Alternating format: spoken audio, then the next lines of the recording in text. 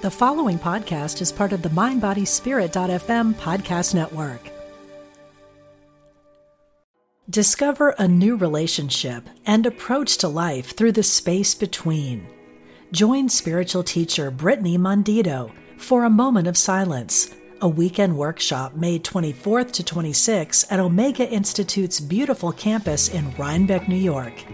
Everything we're searching for lies behind what we're running from, Brittany says. Reconnect with your inner sense of safety, grounding, and centeredness. Learn more today at eomega.org/thrive. This episode is brought to you by Visit Williamsburg. In Williamsburg, Virginia, there's never too much of a good thing. Whether you're a foodie, a golfer, a history buff, a shopaholic, an outdoor enthusiast, or a thrill seeker, you'll find what you came for here and more. So ask yourself, what is it you want? Discover Williamsburg and plan your trip at visitwilliamsburg.com.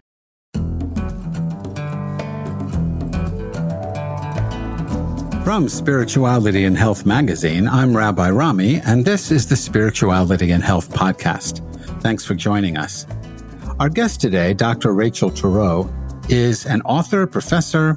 She holds a PhD in clinical psychology from the University of Oregon. She's written numerous books, including Mindfulness Skills for Trauma and PTSD, Practices for Recovery and Resilience, and her newest book, The Self-Talk Workout: 6 Science-Backed Strategies to Dissolve Self-Criticism and Transform the Voice in Your Head. An excerpt from the book appears in the August-September issue of Spirituality and Health magazine. So, Rachel Turow, welcome to the Spirituality and Health podcast. Thank you so much. I'm really glad to be here. I'm really excited to talk to you. I have an advanced copy of the book. It was really interesting, and I haven't done the exercises. What I've basically done when I hear that critic in my head, I just hit myself with the book in the head. That is one way to handle it. Yeah, that's like maybe one of the. So you give us 6 science-backed strategies. If they don't work out for you, just hit yourself in the head with the book. That's a 7th, and it's not scientific, but it helps me anyway. One of the key terms, maybe the key term, and certainly the focus of the book, is self-talk itself. So let's start with that. Define self-talk for us. Sure. So when I use the term self-talk, I mean, how are you relating to yourself, either with words or just your general sentiment? Are you treating yourself in a kind way? Are you being critical? Are you looking for flaws and trying to improve yourself all the time? Some people find that they have sort of a constant inner monologue, whereas other people report that they don't kind of hear words inside their heads, or they don't relate to themselves using full phrases. So whether it's with words or without words, the manner that you're relating to yourself. So, and I know I'm wrong, but it sounds like if the self is split in half. I mean, I've got the self, and then I've got the critic that's criticizing myself, but the critic is also myself, right?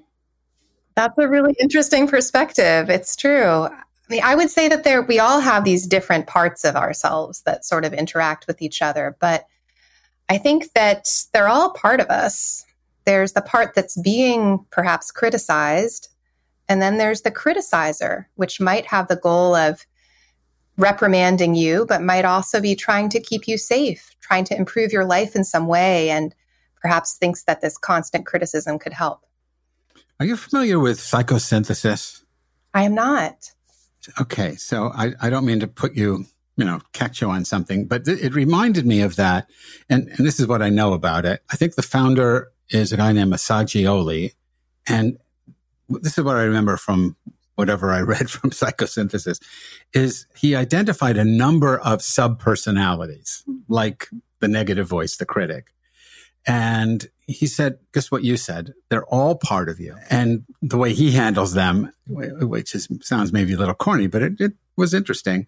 He says, be the executive function, be the chief executive officer of yourself, and call all these other voices together.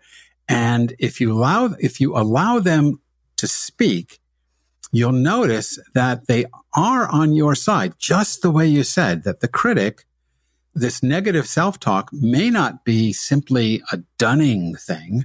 It may be maybe an ineffective way of getting you to do better. And it also may be something, watch out. Don't do this because something bad's going to happen. I think, and I don't, this is a question to your own experience, certainly, but I think a lot of people look at their inner critic and it's their enemy. But that's not what you're saying, I don't think. I think it is slightly more complicated than that. I would understand, right, why people could think of it that way, because the critical voices can be so painful. They can really cause a lot of pain. And it's unpleasant to have your life where part of your mind is criticizing yourself all day. It's upsetting. So I do think that there's a reason that there are so many portrayals of that critic out there that say basically silence your inner critic for good, or Taming Your Gremlin is another book on the topic, where the inner critic is looked at as this problem. And it is a problem for a lot of people, but I think there are ways to work with it. Yeah. And your book offers I can't say I'm an expert having just read the book once, but it offers really, it seems to me, effective strategies for dealing with this character in your head. I mean, mine is my father, right? I mean, I'm not paying for this session, so I don't want you to do any psychoanalysis here. But it's clear to me that my negative self-talk comes from my father. I catch myself saying things that I've heard him say about me, for forever. Now, my dad's been dead for years, and that didn't silence the critic.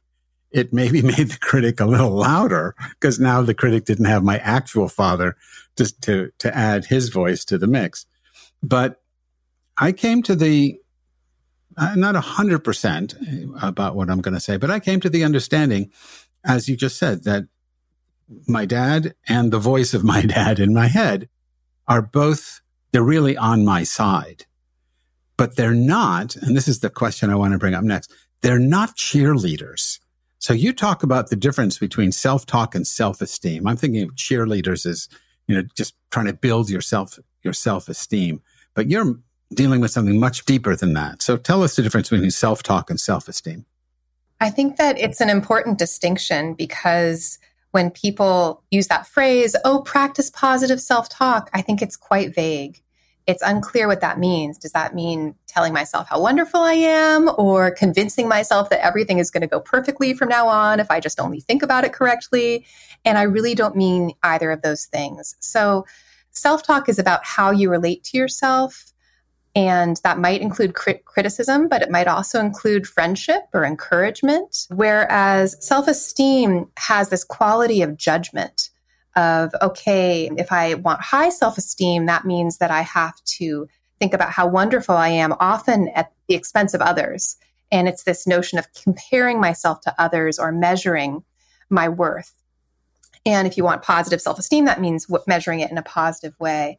But it turns out that it's a dangerous foundation to have as your basis for well-being, because circumstances can change. We all make mistakes, we all fail, and we're not better than everybody else in every aspect of our lives, certainly not. So if your feeling of self-worth or adequacy is predicated on having this high self-esteem, which involves all these comparisons, it's a really unstable foundation. Whereas healthy self-talk, if you're being kind, encouraging, and friendly, even when you have failure, even when things don't go very well, that's a much more robust way of relating to yourself. It doesn't depend on outcomes, and it doesn't depend on comparing yourself with others. So I think that's really important. It doesn't depend on outcomes or comparison.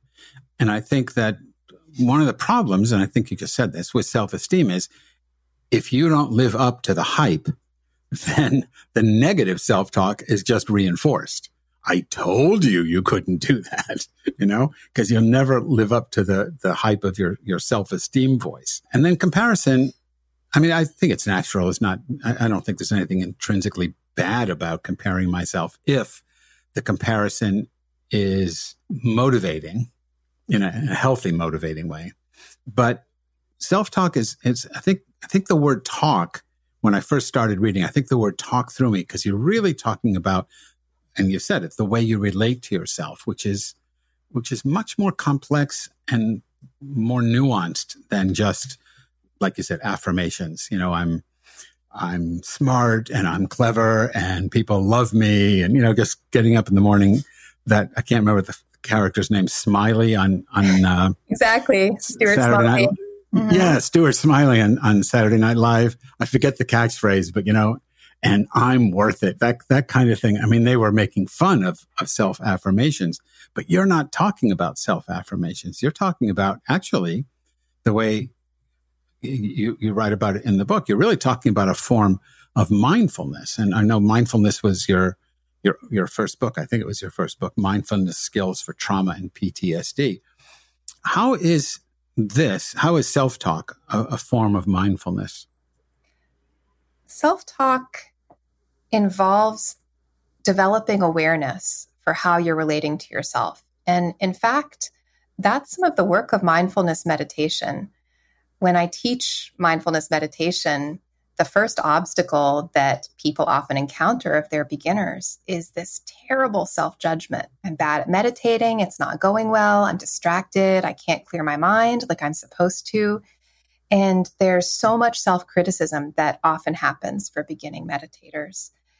And whereas people see that as an obstacle, it's actually a wonderful learning opportunity because you're really seeing the self-talk in action. Right there is how you're relating to yourself when you're not distracted. You're not looking at your phone. You're just listening to what's happening in your mind. And it's really valuable information. So if you can tolerate those moments of actually feeling, how am I relating to myself right now? Oh, I'm criticizing myself. I'm criticizing how my mind is going right now. That's really important information. And then gradually, if you can notice that without freaking out about it, oh my gosh, I'm horrible at meditation, or I can't believe I'm so mean to myself. I have this terrible critic. If you can start to notice, okay, I'm listening. What am I noticing? Not how terrible is it, but just what am I noticing right now? Then eventually it does seem to calm down after a while. If you can notice it in a gentle way. Oh, this is how I'm relating to myself. And then maybe playfully experiment with, well, what happens if I relate to myself in a different way? What happens instead of being so upset that I lost my focus? I focus instead on how gently can I return my focus? How much of a friend can I be? How kind can I be in that moment where I've lost my focus and I'm trying to return it? So the exercise becomes entirely different. So I'm curious about how this plays out when you're writing. Is this your second? I know it's at least your second book. That's right. So let me tell you what happens to me. And I'm working on my 37th, I think.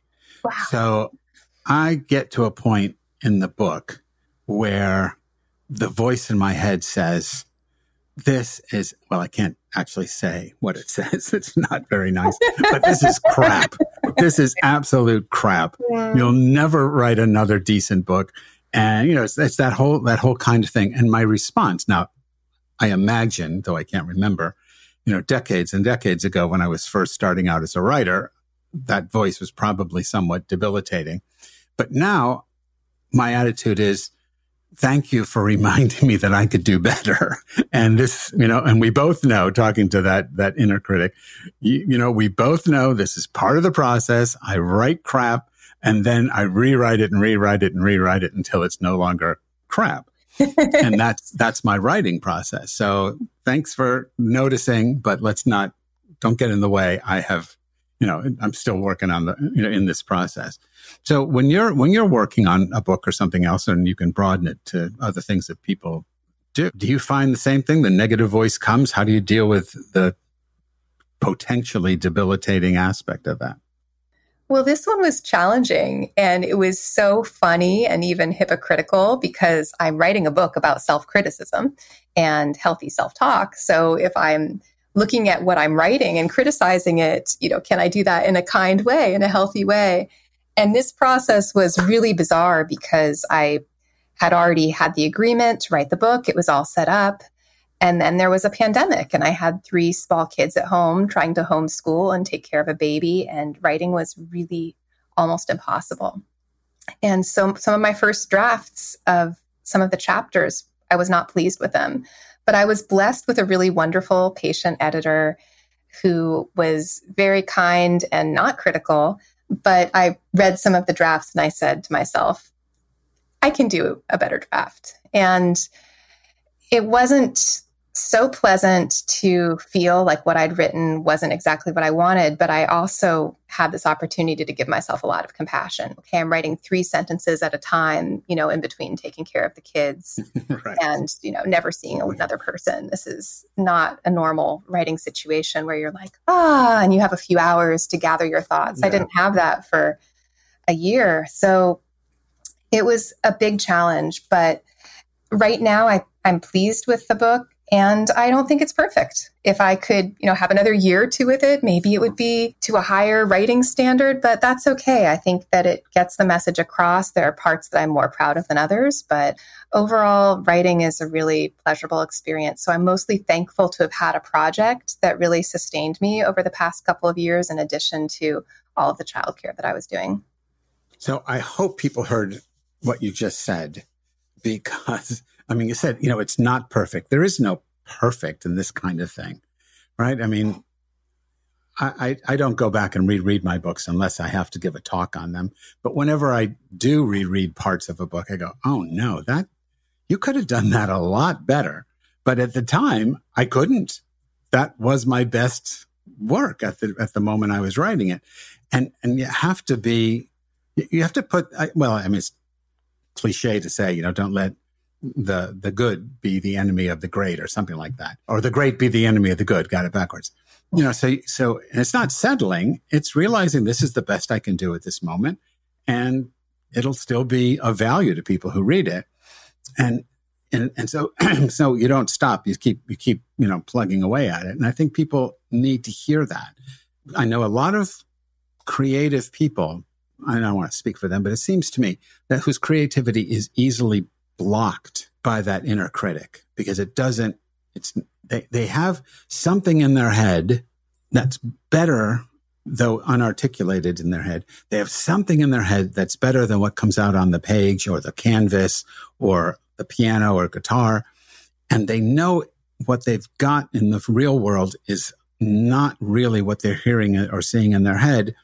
And they just get so flummoxed by that they don't work with what they've actually got in front of them. They just say, well, forget it then. And that's not what you're saying. So one of the things that you offer, because let's get to some of the practices. We won't go to all 6. The first practice you offer is a kind of mantra. Discover a new relationship and approach to life through the space between. Join spiritual teacher Brittany Mondito for a moment of silence, a weekend workshop May 24th to 26th at Omega Institute's beautiful campus in Rhinebeck, New York. Everything we're searching for lies behind what we're running from, Brittany says. Reconnect with your inner sense of safety, grounding, and centeredness. Learn more today at eomega.org/thrive. So, I'm just going to read it to you just to remind you what it is, and then you can tell us about it. But inhale my love, exhale my love. You call it a radical self-talk reset, a self-talk reset. So what is that?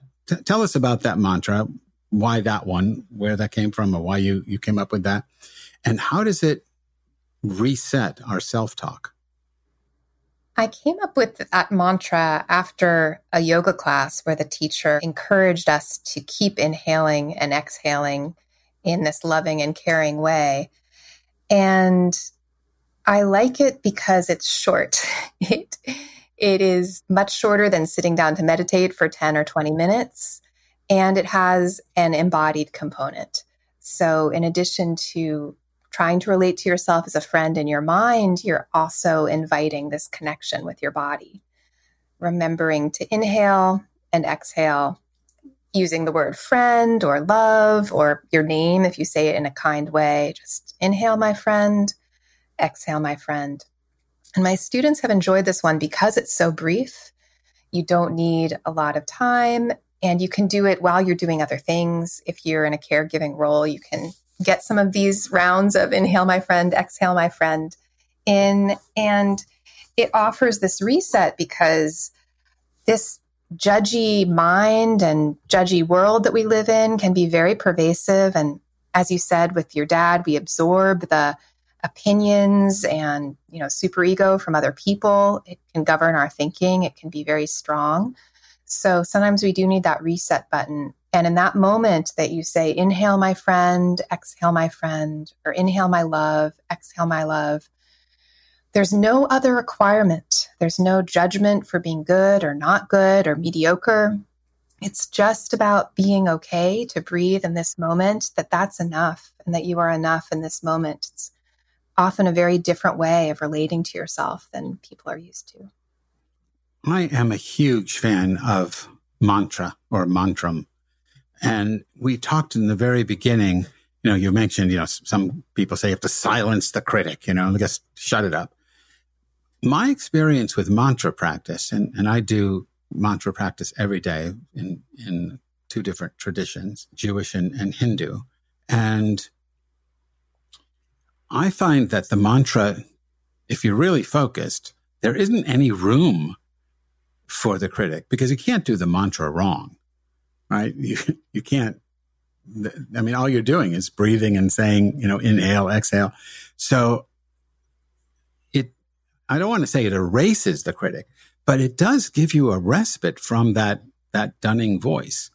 There's something very powerful about mantra. Do you find the same thing? Do you do this daily or throughout the day? I love it. I love to have mantras as well. And I agree. I think that the critical voice can be so powerful. And when you think about it, most people develop their critics unintentionally over years and decades and reinforce them, that having an alternative set of words that you already know what those words are because the other words are the default that will just slide in if you let them.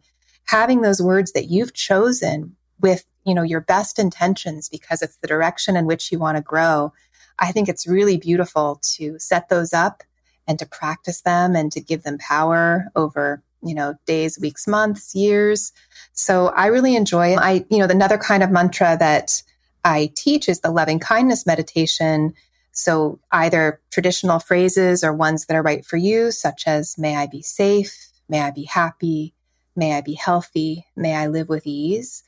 And it's really curious. I teach a lot of college students. There's some resistance at first because that can feel strange or mushy or not like them, even if they pick the phrases that are most resonant for them. But then they often describe a shift where at first they don't really trust that it will do anything, but then they're surprised that repeating those positive wishes of goodwill towards themselves or towards others actually does change how they're relating to themselves or other people or the world. Do you get a sense that it also changes your physiology?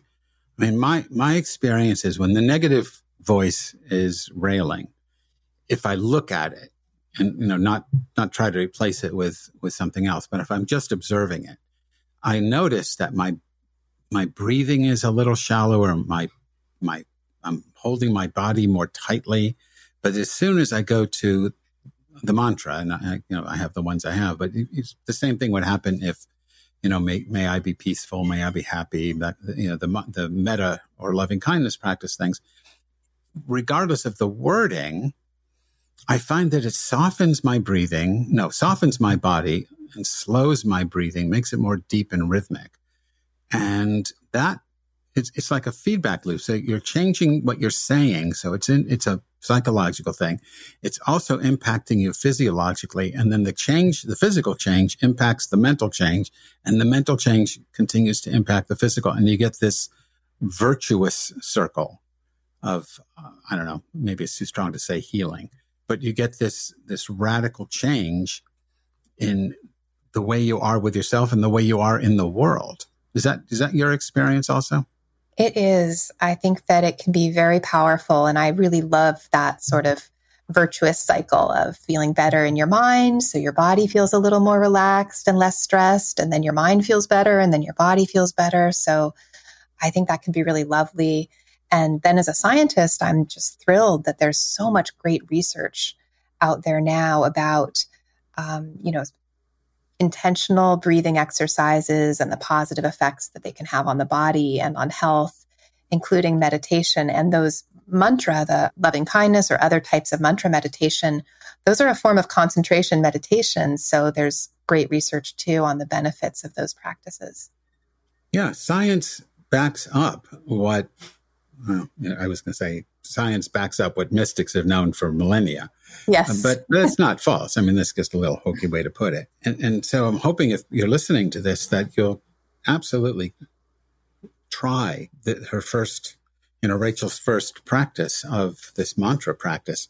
You'll see the change that it makes, and it'll encourage you to go ahead and take a look at the other 5. We only have a couple of minutes left, and I wanted to take this out of the realm of the individual. We've been talking about, healing ourselves and all of that. But I want to know what you think about, given the tone and the tenor, the terror of our time with the pandemic. And you wrote this during the pandemic and the wars that are going around the planet and civil rights and the January 6th hearings, all this stuff that's happening. It's like the country, the United States, has this giant critical voice, coming from the right and the left, just saying, you're terrible, you're terrible, you're terrible. How do you imagine self-talk could make a difference in the larger world in which we live? I think that there are a couple of ways, at least, that self-talk can make a difference. First of all, if our self-talk is really critical, it's just paralyzing. And, self-criticism wasn't a subset of mental health issues, in the framework that I learned about in graduate school, right? We learned depression, anxiety, et cetera. But it was really after sitting with many patients and students that I really got the sense that the self-criticism is this layer on top that makes all problems worse, makes it harder to recover from trauma, and it just takes up a lot of space. So if there's any way to soften the critical voice, there's more energy for making the world better, making your life better, and for feeling better. So that self-criticism, getting it to soften, can provide more energy. I also think that one of the exercises that I have is called Spot the Success. And in this climate right now, I think it's so hard to feel that any of our actions can make a difference. And then it's easy to discount them. Well, okay, I didn't do enough today. So, what can I really do? Or really get discouraged about the state of the world. And we often ignore all of the positive things that we do to help our life, to help somebody else's life, or to make the world better. It's easy to discount them.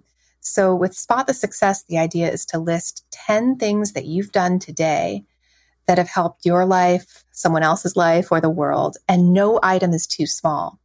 So maybe you texted a friend or you made a meal for a family member. And the idea is to, again, mindfully tune in that you actually are doing important actions that are aligned with your values.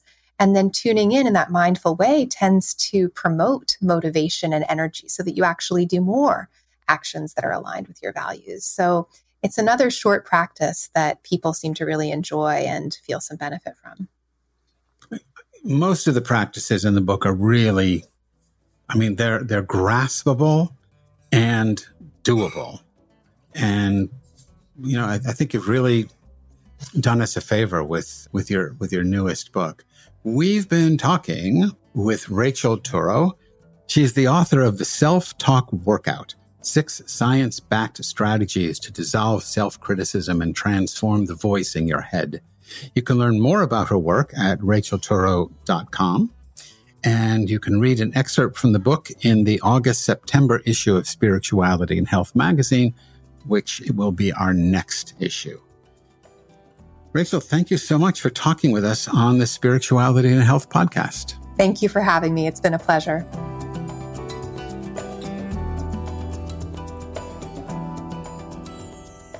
Spirituality and Health podcast is produced by the one and only Ezra Baker Trupiano. If you enjoyed this podcast, please leave us a 5-star rating on your podcast app And if you are not already a subscriber to Spirituality and Health magazine, please become one at spiritualityhealth.com.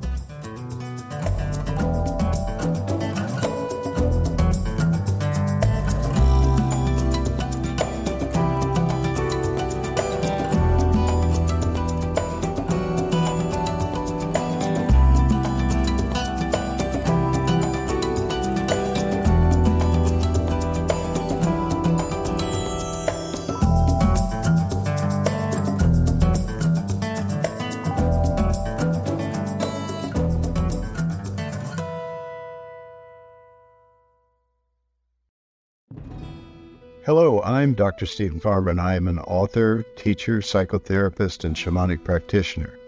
On my podcast, Healing for Your Soul, I welcome some amazing guests and introduce you to some healing techniques like earth magic, working with nature and animals, and really getting to the heart of what is keeping you stuck. I want to help you deepen your spirituality and let go of blocks that are holding you back. Let me help you in this journey called life. Part of the mindbodyspirit.fm podcast network. Subscribe and follow wherever you get your podcasts so you don't miss an episode.